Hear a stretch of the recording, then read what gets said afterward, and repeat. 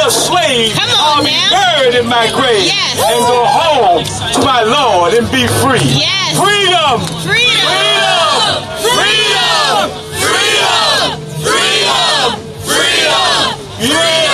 What we're looking for is justice.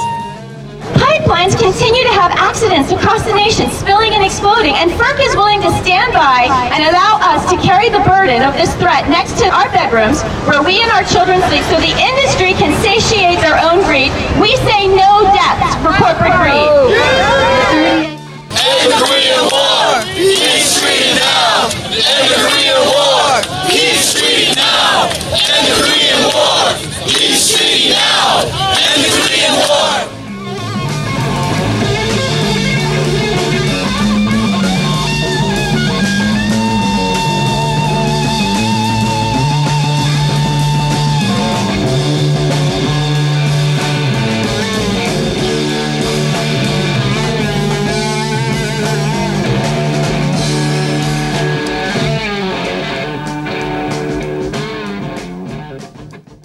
Welcome to On the Ground, onthegroundshow.org, voices of resistance and alternative news from the nation's capital. I'm Esther Iverum. And this week, our health care remains on the line, as well as our right to clean water, clean air, and our right to live not under the cloud and threat of war. Later in the show, we'll hear voices from a demonstration held outside the White House on Sunday to culminate the inaugural event of the People's Congress of Resistance, a gathering that brought together hundreds of activists from around the country to say no to war and U.S. imperialism, and yes to a different system that serves the 99% and not the 1%. Also, later, more voices against a slew of new pipeline projects that could pollute and endanger communities across the country, and that will only add to the amount of climate-killing carbon in the air. All of that plus Gerald Horne is coming up. As usual, we have a packed show, and we'll start with our headlines. Senate Republicans are working hard to pass legislation that experts say is the most damaging health care repeal yet, one that guts Medicaid and leaves millions uninsured. The bill, co-authored by Senator Lindsey Graham, Republican of South Carolina, and Bill Cassidy, Republican of Louisiana, restructures the distribution of federal funding so that states receive block grants or lump sums to allocate as they see fit. Experts say that the bill will also represent several steps backward for women's health by limiting access to Planned Parenthood and eliminating maternal care for 13 million women. A Center for American Progress analysis said that the new plan, which has not been evaluated by the Congressional Budget Office, would mean at least $17,000 more in premiums for pregnancy. While this latest attempt to repeal Obamacare has not yet drawn organized grassroots response like that occurred during the summer, activists did descend on D.C. this week to confront the Federal Energy Regulatory Commission about its continued rubber stamping of fracking projects and new pipelines that are crisscrossing the country. On Wednesday, Delaware Riverkeeper Maya Van Rossum and citizens fighting pipelines were ejected from the agency's meeting in Northeast D.C. You are harming communities. You're upset about climate change, but you are here today Thank you very much. Thank you, ma'am. Devastating crackdown pipeline projects, stealing nothing, Thank you very much, harming communities. You're stealing property rights. You're taking clean water. You're taking our human rights. Our environment. Please exit the meeting. Thank you very much. Arsenic hotspot in New Jersey. I'm worried about our wells getting arsenic in it. Please, we have a right to clean water. Activists say that FERC has virtually never failed to approve a new fossil fuel project, despite vigorous opposition and organizing from impacted communities. There'll be more voices from the action outside FERC this week later in the show. In Black Lives Matter news, the focus has again been on the St. Louis area, where hundreds have taken to the streets to protest the acquittal of former police officer Jason Stockley for killing Anthony Lamar Smith in December of 2011. Here in D.C., on Thursday, mothers of the slain from the United States and Jamaica spoke on a program sponsored by several organizations, including the Stop Police Terror Project. Chantel James has more. Amnesty International, the Coalition for Concerned Mothers, Surge, and the Stop Police Terror Project DC came together at First Trinity Lutheran Church for a very moving panel composed of the courageous mothers of young people from the United States and Jamaica whose lives were cut tragically short by police violence. Speakers included Simone Grant, sister of Matthew Lee, who was killed by police in Kingston, Jamaica in January 2013. Shaquila Jackson, sister of Nakia Jackson, killed by police in Kingston in 2014. Carol Gray, whose son Kimani Gray was killed in New York by police, as well as Beverly Smith, mother of DMV resident Alonzo Smith, who was also murdered by police right here. Carol Gray described the death of her son to those assembled in terms that did not cushion anyone from its brutality. They shot my son down, 11 shots, 5 shots, connected, 2 in his back, 2 in his legs, and 1 in his arm. And then blocked off the crime scene, wouldn't let the ambulance in, wouldn't let any of the guys. And Kimani was laying there begging, crying, please help me, please help me. The women spoke out against the corruption that fueled the police departments back home in Jamaica, and the police violence they were heartbroken to learn they wouldn't be able to escape in America. From Judiciary Square, this is Chantel James. Thank you, Chantel. In culture and media, Battle of the Sexes is a new movie opening today about the rise of Billie Jean King and women's tennis. Though it may have a made-for-TV quality, Battle of the Sexes is an entertaining narrative about the 1970s emergence of the women's liberation movement in the United States.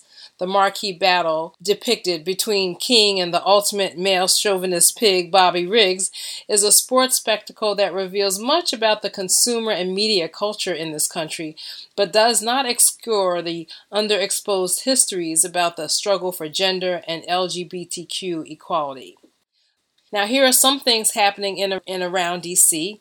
The No War 2017 conference, War and the Environment, is September 22nd through September 24th at American University Katzen Arts Center, and will be live streamed at worldbeyondworld.org. That's worldbeyondwar.org. The Baltimore Book Festival is Friday, September 22nd through Sunday, September 24th. And thousands are expected to enjoy Art All Night, a DC citywide festival of arts on September 23rd. And also on September 23rd, the 8th Pan-Africa Festival at the Silver Spring Civic Center. And finally, a true warrior for the empowerment of women and community has joined the ancestors after a decade-long struggle with breast cancer. Sylvia Robinson founded and operated the Emergence Community Arts Collective near Howard University in Northwest DC, where she contributed to community revitalization without displacement of longtime residents, and founded the annual In Her Honor tribute to women artists and activists. Our deepest condolences to Sylvia's family and fellow friends. And those are our headlines and happenings. When we come back, The World Beyond Our Borders with Gerald Horne. Stay with us.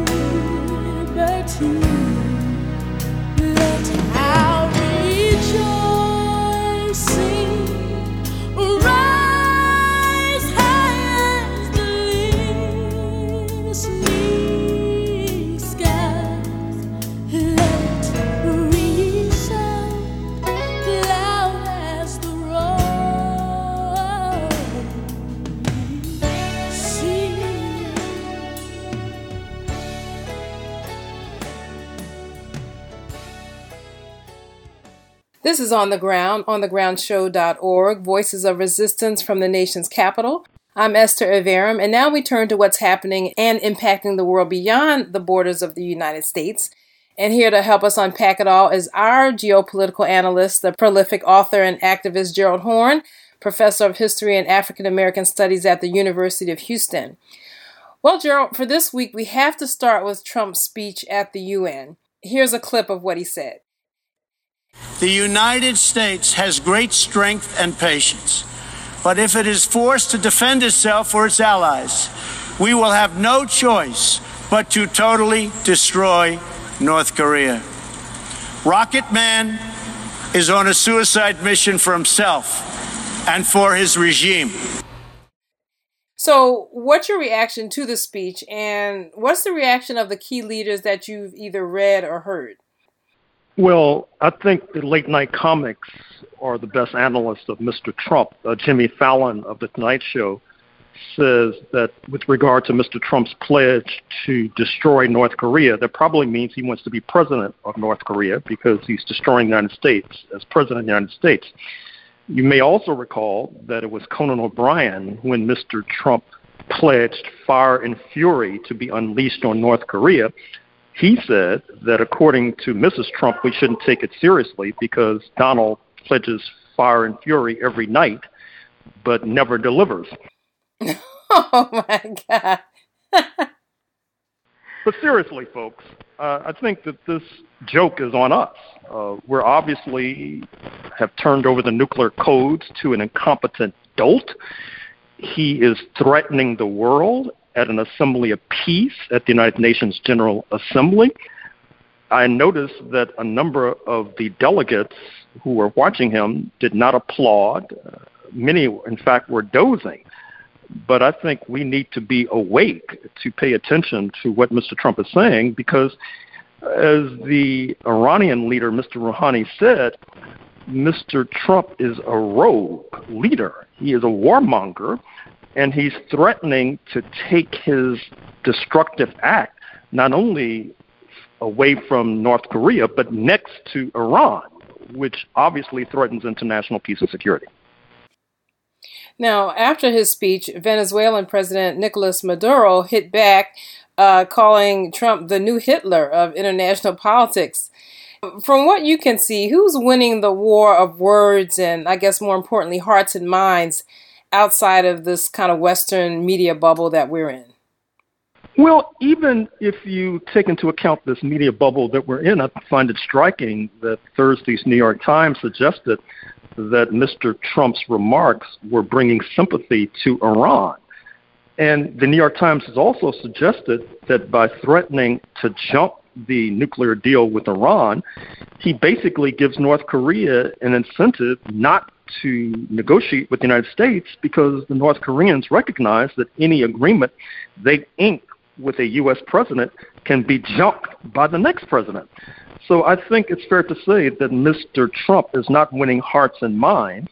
And in fact, when we see the results of the German elections in the next few days, we may get a further inkling of the fact that right-wing populism, as embodied by Mr. Trump, is being rejected, not only south of the border, but increasingly in Western Europe as well.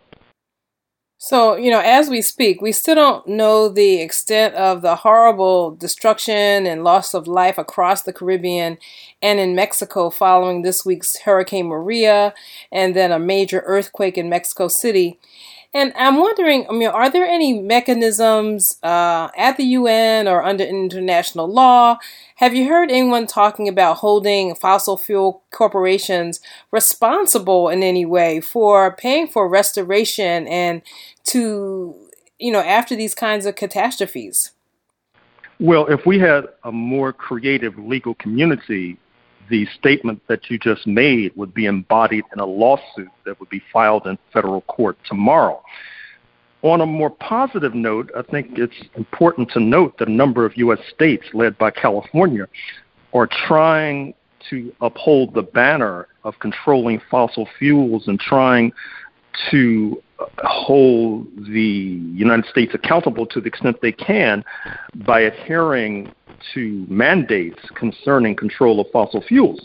But certainly, in light of these environmental catastrophes that we're now seeing, and which I experienced in Hurricane Harvey in Houston just a few days ago, I think it's fair to say that Mr. Trump is making a monumental blunder by seeking to pull out of the Paris Climate Accord, because it's apparent and evident that climate change is helping to intensify and worsen these storms, leading to floods. And I find the most ominous aspect of all of these storms the fact that Barbuda, an island that has had an African population for 300 years, now has no Africans residing on that island.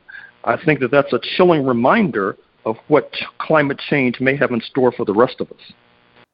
You said before this conversation that Pakistan may be threatening to the U.S. militarily. Tell us more about that.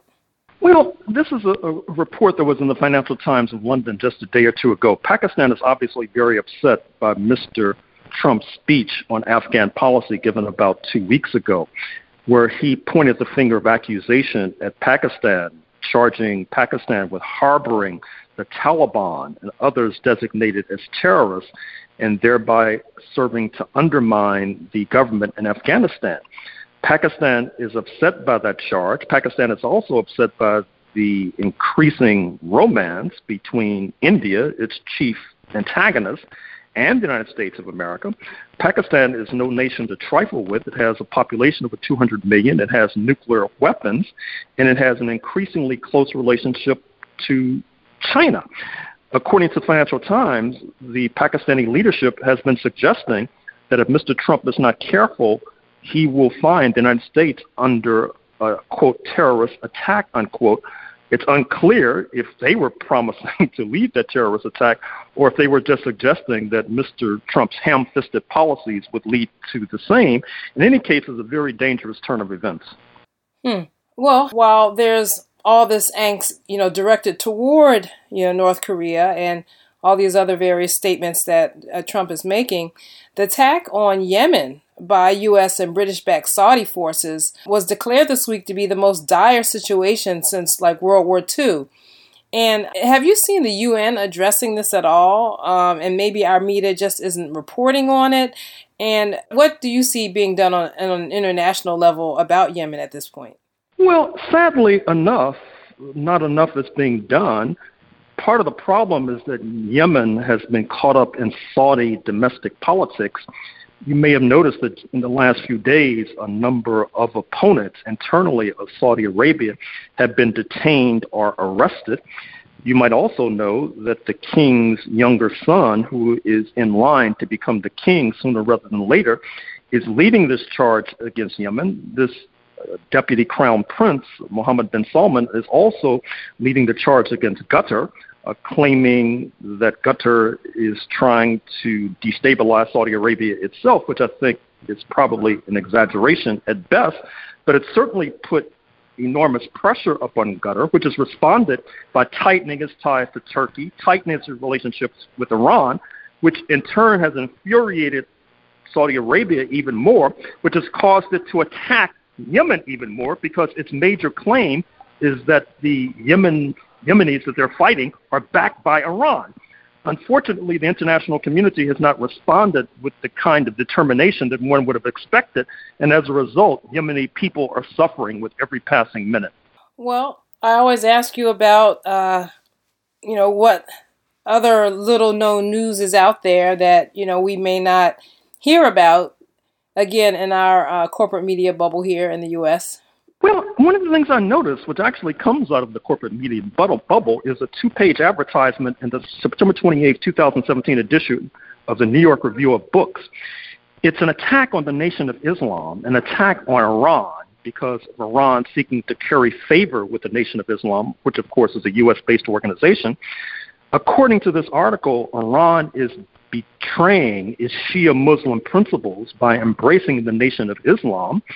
And what's even more disturbing about this article is that it's really stirring up religious antagonism. And in fact, stirring up religious antagonism is one of the central aspects of global politics today. You see that with regard to the situation in Myanmar, Burma, with the attack on the Rohingya, who are a Muslim minority, which bids fair to unleash a kind of religious conflict in that region between Buddhists and Muslims. You see that in terms of the stirring up religious antagonisms between Sunni and Shia Muslims, in the conflict between Saudi Arabia and Iran. And now, apparently, as part of this attempt by Washington under Donald J. Trump to destabilize Iran, you see that the Iranian leadership is accused of betraying its religious principles, and in the bargain, they've dragged into the fray a U.S.-based Black American organization, the Nation of Islam. It's very disturbing. Now, was this an article or an advertisement? It's an advertisement. It's 2 pages, very detailed. It features a picture of Minister Louis Farrakhan and the Supreme Leader embracing each other. It's very alarming. Does it say who purchased it? It does, although I can't recall off the top of my head. Mm-hmm. Interesting. Okay, well, before I let you go, I do want you to mention you have 2 new books out. That's right. The Rise and Fall of the Associated Negro Press, and media professionals like yourself, I think, would be very interested in this book, not to mention anybody who's interested in what's happened on the so-called racial front, because the book has a critique of this movement towards, quote, integration, unquote, in recent years. And then another book, which will be out in 10 days, is Storming the Heavens, African Americans and the Early Struggle for the Right to Fly, which deals with our relationship with aviation in the first half of the 20th century, including the Black American role in helping to found Ethiopian Airways, which is the major carrier on the African continent. And for your LA listeners, I'm having a book signing on October 7th at Esalen Bookstore at 4 o'clock with regard to these 2 new publications. Well, we'll follow up with you about the books, definitely when we have the next membership drive and find out more about them and get you to maybe read some of the passages from them. Fantastic. Well, I've been speaking with our geopolitical analyst, prolific author and activist Gerald Horne. Thank you, Gerald. Thank you.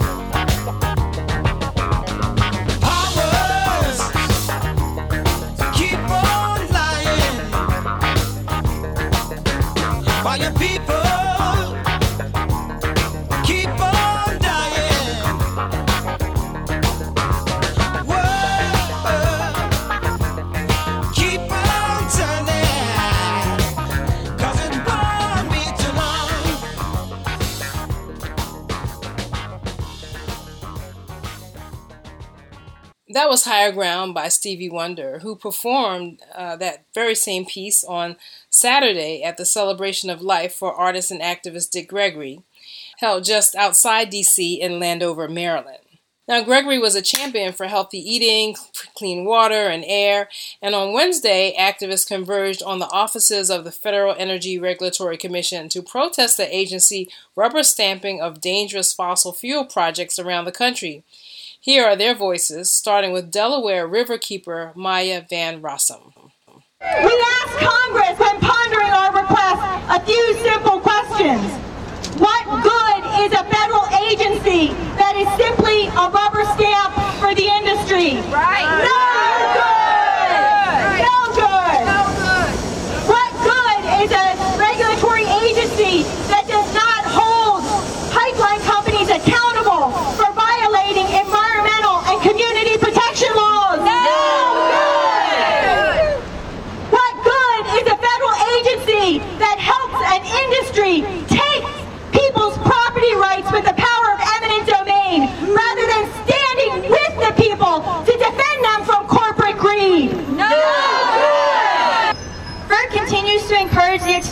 of the dirty fossil fuel industry, and in their minds there's no stopping anytime soon. But we are here today to prove that it will stop. All of us here today, the young people across the country, we are all speaking in defense of our planet and for future generations to come. I would like to remind us of a short little orange fellow who nobody listened to until it was too late. He once said, "Unless someone like you cares a whole awful lot, nothing is going to get better." It's not. Well, we do care. And just as the young boy in that story who planted a singular seed to regrow a whole forest, the voices of other young people are growing too. And unlike that short little orange fellow in the story, we will be heard now. We are still asking who in their right mind would sanction a natural gas pipeline that requires blasting 8 feet down into one of the oldest rock formations on this earth, or situate that 36-inch diameter pipeline running over 1,480 pounds per square inch of a flammable substance within feet of an active rock quarry that conducts daily blasting. We share the fury of people across this country who have been deliberately and consistently disenfranchised by FERC's protocols. Of course, 14 miles is 14 miles too many, but that's not why I wanted to talk about the DTE pipeline. There's another reason. It's one that would connect the Texas Eastern Pipeline that is notorious to a natural gas power plant. It would be the only customer of the DTE pipeline, this power plant in a little town called Birdsboro. Now, FERC will surely approve the DTE pipeline, even though the Court of Appeals for the District of Columbia Circuit recently tossed out FERC's approval of the Southeast Market Pipelines project for failing to consider climate impacts. The sad fact, though, is that cases like that one set a precedent, but not for FERC's next decision, but for the legal case about FERC's next decision. And we all know that by that time, the pipeline's built. Of course, my group is fighting along with the Delaware Riverkeeper Network against the DTE pipeline, not simply because it would cut a scar through our beautiful countryside and run underneath the Schuylkill River, but because it's emblematic of a problem that is pervasive in Pennsylvania right now. FERC isn't the only problem in Pennsylvania. Our Department of Environmental Protection regularly fails us by taking the side of the industry at every turn. Because my family refused to sign for Atlantic Coast Pipeline to put a pipeline through our land, they summoned us to court just because we wouldn't sign. We don't want a pipeline on our farm in North Carolina. Fascism. Okay. So we in Halifax County are faced with the extreme exploitation by Atlantic Coast Pipeline to put a high-pressure pipeline through our community of mainly African Americans, senior citizens, and low income. The Atlantic Sunrise Pipeline is not good for Lancaster, it's not good for Pennsylvania, and it's not good for the planet. Why are members of our community opposed to the ASP? Well, first and foremost, we think it is wrong that a group of board members of a large corporation based in Oklahoma have more rights to make money on our properties against our will than we have the right to say no to them. This is a legislative wrong, it is a humanitarian wrong, so we say no corporate rights over community rights. Eminent domain for private gain. There is no legal justification for an industry to claim eminent domain for our properties when the natural gas traveling through this line is slated for overseas sales and admittedly by the industry does not directly benefit Lancaster County nor Pennsylvania in any way. We say no eminent domain for private gain. Danger. Pipelines continue to have accidents across the nation, spilling and exploding, and FERC is willing to stand by and allow us to carry the burden of this threat next to our bedrooms where we and our children sleep so the industry can satiate their own greed. We say no deaths for corporate greed. 38 miles of mountain tops are set to be reduced along the ACP. Everyone along the walks thanked us for bringing attention to their plight. Some gave us water. Everyone talked about water. Will our wells be contaminated? Will our aquifers recharge area be affected? How will pipelines avoid the aquifers since their underground structure is unknown? Dominion isn't answering these questions. Dominion has no answers. So that's why it's so important we're all here today.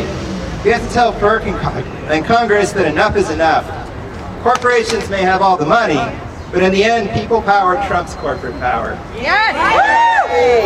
The Court of Appeals decided about a month ago that a pipeline that had been approved by FERC needed to go back because FERC, of course, had not done the kind of analysis they should have done in terms of the climate impacts of the pipeline.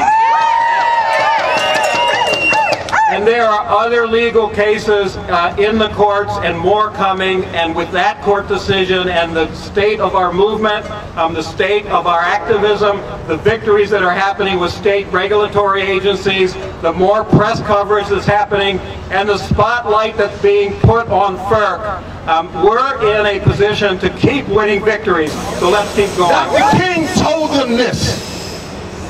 He said that this battle is not about me, but about the next generation.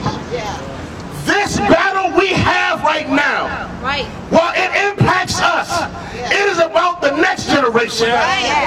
This battle we're fighting right now is not about equality, but it's also about existence. And the one thing that Dr. King let them know, despite all that they were going through, is that if we as the people come together, we shall overcome.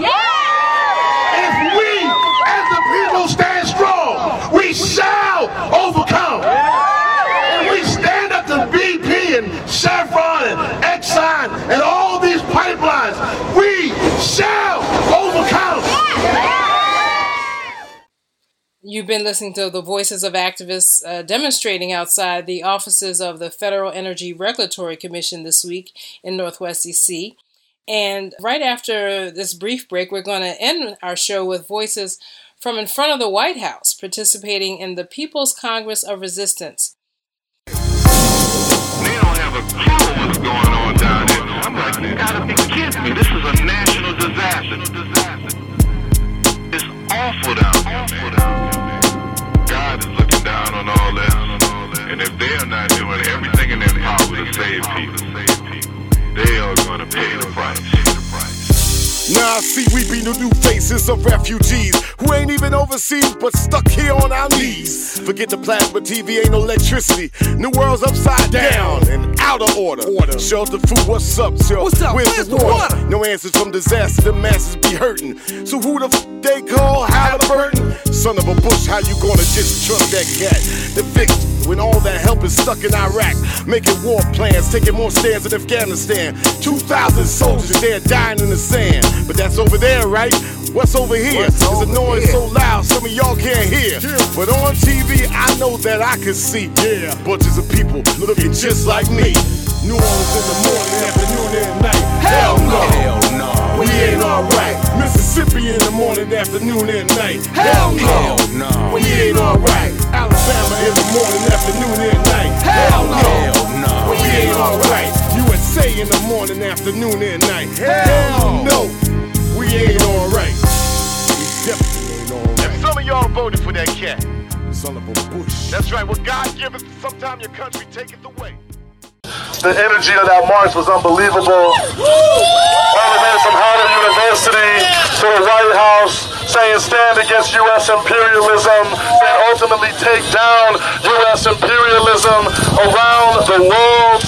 And I want to also say, while we're here, that we are standing in full solidarity with everybody in St. Louis right now. Last night, Saturday night, that rose up. We're giving all solidarity to the people here who, when they rose up in Ferguson, set things off. The same people who think the police should be able to murder and kill with impunity in St. Louis, think the military should be murdering and killing all around the world, think that most nations don't have the right to do anything but be under the heel of the U.S. boot. It's the same people, it's the same system, and we can't allow those fights to be separated. Now we know right now that one of the biggest war dangers that we face is in Korea, where the U.S. government is doing pretty much everything they can to raise the level of tensions. You have senators, you have different people in the administration making comments about tens of thousands of people dying. You got idiots like Lindsey Graham saying, yeah, hundreds of thousands may die, but it'll be over there. You have the unbelievable racist, xenophobic, imperialistic attitude in this country that doesn't just think that countries have to have a similar system to the United States, but that if they don't do exactly what the United States says, they don't have the right to exist. And so right now, we are seeing, and I think this is one of the most important issues because North Korea has been so demonized in the media. A lot of people think that, well, we have to go in and make it better. We have to fight. They must be a threat. Look at every single country they told you that we had to fight because they must be a threat. And every single one of them, hundreds of thousands, if not millions, have died. The humanitarian situation has become worse, and certainly the threats have not become less to the people there or the people here. It's not about threats. It's not about our lives. It's about the control of the world. We're very happy to still have with us some friends from Korea who came from Korea. I know Hyun Lee is here with us to say a few words. So welcome, please, our friends who have come from Korea to speak to us about this crucial issue.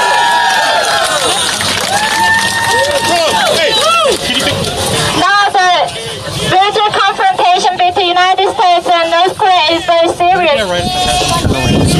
지금 국민을 전환시킬 수 있는 유일한 길은 북미 평화협정밖에 없다고 생각합니다. The only way to change this situation is peace treaties.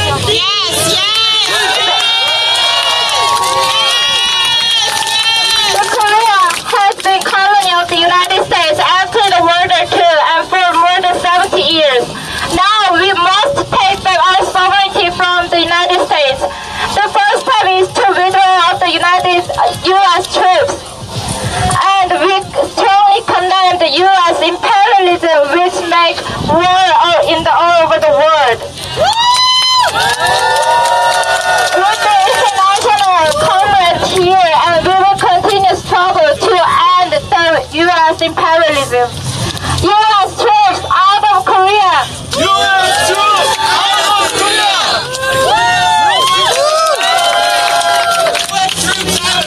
U.S. troops out of Korea! U.S. troops out of Korea! U.S. troops out of Korea! U.S. troops out of Korea! U.S. troops out of Korea! U.S. troops out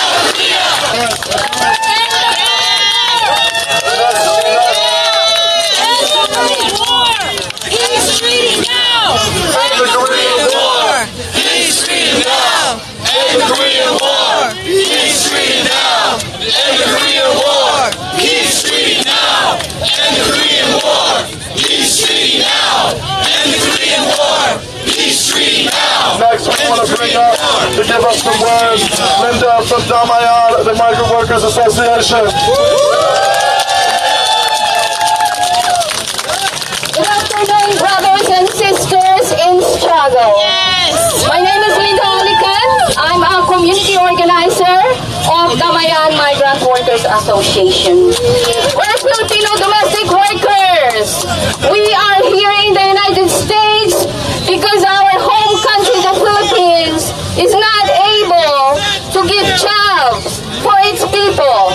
You see, in 1946, the U.S. gave us fake independence. So, the United States continues to control the economy, the military, the education, and foreign relations of the Philippines. Because of this, there are no jobs. We are in deep poverty. That is why 1 out of 10 Filipinos have to get out of the country to find jobs, to support our families. And also, we are supporting the Philippine government. This should stop because migrant workers here continue to be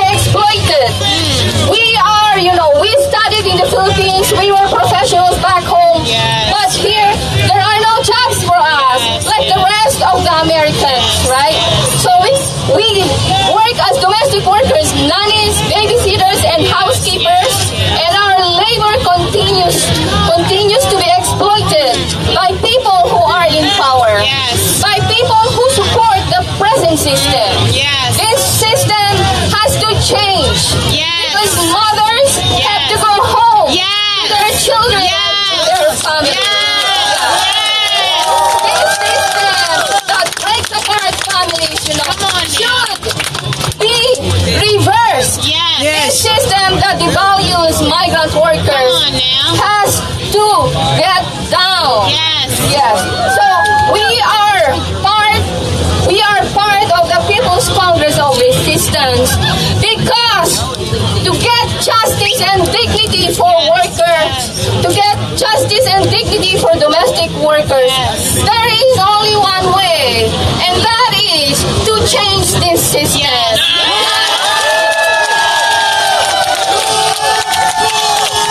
Not only here in the United States, but around the globe. Every domestic worker here left a child, a mother and a sister back home. And that is so sad. No one has to live like a refugee around the globe. This system has to be changed. This system has to be changed.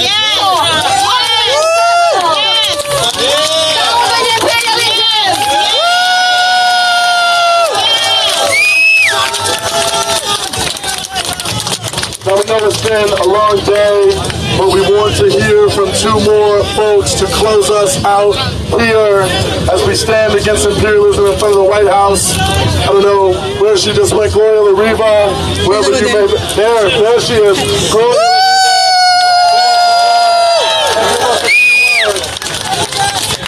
Sisters and brothers, we are here gathered as a real show of force for peace and solidarity. International solidarity with all the people of the world. The billions on this planet are our sisters and brothers, and we have no enemies. Our only enemy is those in Washington. Come on now. They want to rob us of every penny to get for the war machine, for nuclear weapons and no nuclear weapons to threaten the people of the world. And there's one country that has never given up principles in order to defend the peoples of the world like us. They're an example, and that is Cuba.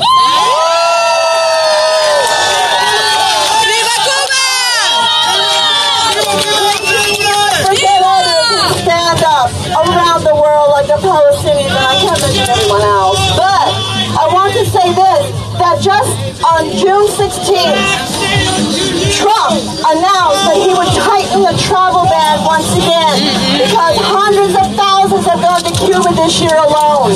Hundreds of thousands of Americans who want to see for themselves, and they come back impressed. What are they afraid of? They're afraid of socialism. Come on now. Yes. More popular than ever. Come on now. See that you don't pay a penny to go to a doctor. Come on now. You can go to any doctor at any time. If you don't go to a doctor, they have to come see you. Come on now.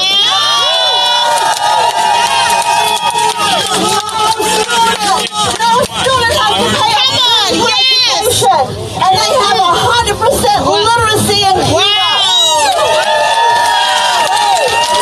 The more that they do for the world, the more that Washington wants to strangle Cuba, and we say no. Cuba sí bloqueo no. Cuba sí bloqueo no. Cuba sí bloqueo no. Cuba sí bloqueo no. Cuba sí bloqueo no. Cuba sí bloqueo no. I have one last segment here to say. In 2005, I was in New Orleans 6 days after Katrina, and we saw dead bodies, and we saw families looking for their babies who had drowned and went away in the river of water. We saw the suffering, and I received a phone call from Cuba right there in New Orleans, and they said, Gloria, we're 1,000 doctors here at the convention center of Havana. 1,000 doctors with 2 backpacks each, 5 emergency hospitals. We have pounds and pounds of medicine. We're ready to fly to Houston. We'll be in New Orleans in 5 years. We just wait for permission from Bush, and he never gave permission. 1,000. Let's say again, Cuba sí bloqueo no. Cuba sí bloqueo no.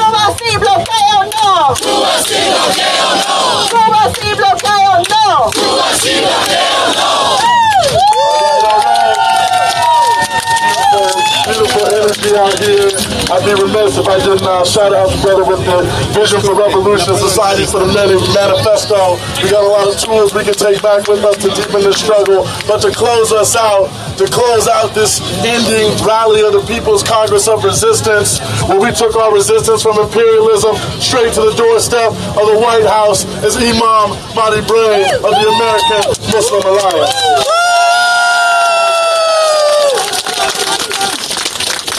Brothers and sisters, we're standing here, but we're standing here united. We're standing here united against imperialism. We're standing united here. We're standing against colonialism. And we're standing against these criminals. These war criminals.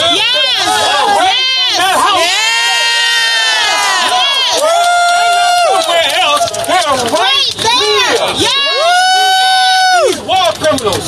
You know, the coward will ask, is it safe? Vanity and politics will ask, is it popular? But conscience will ask, is it right? That it's not right. It's not right. Anytime is the right time, as Spike Lee said, to do the right thing. Do the right thing. And the right thing is to stand out against a country that will spend billions and billions of our tax dollars, for war, endless war and devastation, but won't give us jobs. Come on now. Won't provide jobs and won't provide the education, but will spend money for devastation. No, hell no. No, we're standing on the principles based on a moral principle and based on a political principle of justice. We're going to stand here for justice, and we're going to continue to stand for justice. We're not going to let it happen. Come on now. It's not going to go down like that. We're not going to do that. So I say to you, we're here with the People Congress of Resistance. You know, we got to go back home and do more work. When the conference ends, the work begins. That's what we got to do. So let's go back to our homes and continue to stand together, and let's march together. Let's struggle together. Let's necessarily go to jail together. Whatever we need to do.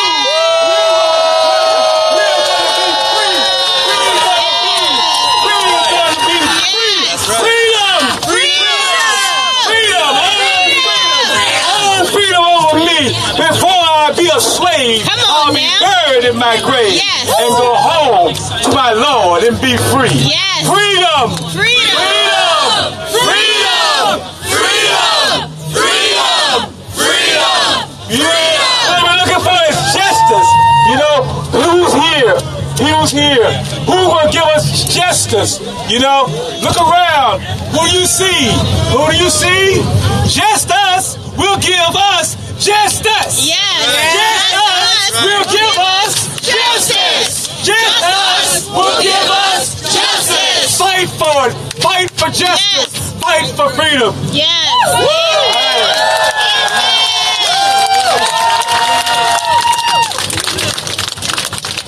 I know y'all fired up. Ready to go.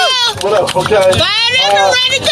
I think that's I couldn't say it really any better than Imam Bray. That's a good note to end on. But I just want to say, as someone who's been working on this for like 6 months, how much I appreciate every single person out here, the people who came across the country, the people who came from Florida and Texas out of the hurricane, the people who came from Washington State and California and Arkansas and New York and DC and Chicago and every making clearly in this country, 36 states, from South Korea, folks who have been from Venezuela. We have a movement building here now, the People's Congress of Resistance movement, and I thank you.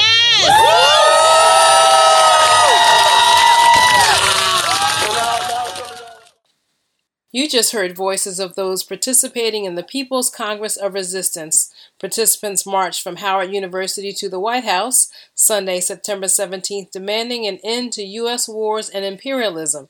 The last speaker was Muslim human rights activist Madi Bray, and then organizer Eugene Puryear closed out the event. This is On the Ground, onthegroundshow.org, Voices of Resistance from the nation's capital. That will about do it for us today. For today's show, I want to thank Gerald Horn and Chantel James for their contributions. The music we played this hour was Lift Every Voice and Sing by Kelly Williams, Higher Ground by Stevie Wonder, and Hell No We Ain't All Right by Public Enemy and Paris. I'm Esther Averum. I'll be at the Baltimore Book Festival this weekend with the crew from the Split This Rock Poetry Festival, Poems of Provocation and Witness, and also on Saturday night at the Made in DC Art All Night North Capitol location. You can reach our show at onthegroundshow.org, where you can listen to all of our shows. Please like our Facebook and Twitter pages at On The Ground Show. Keep raising your voice out there. Peace.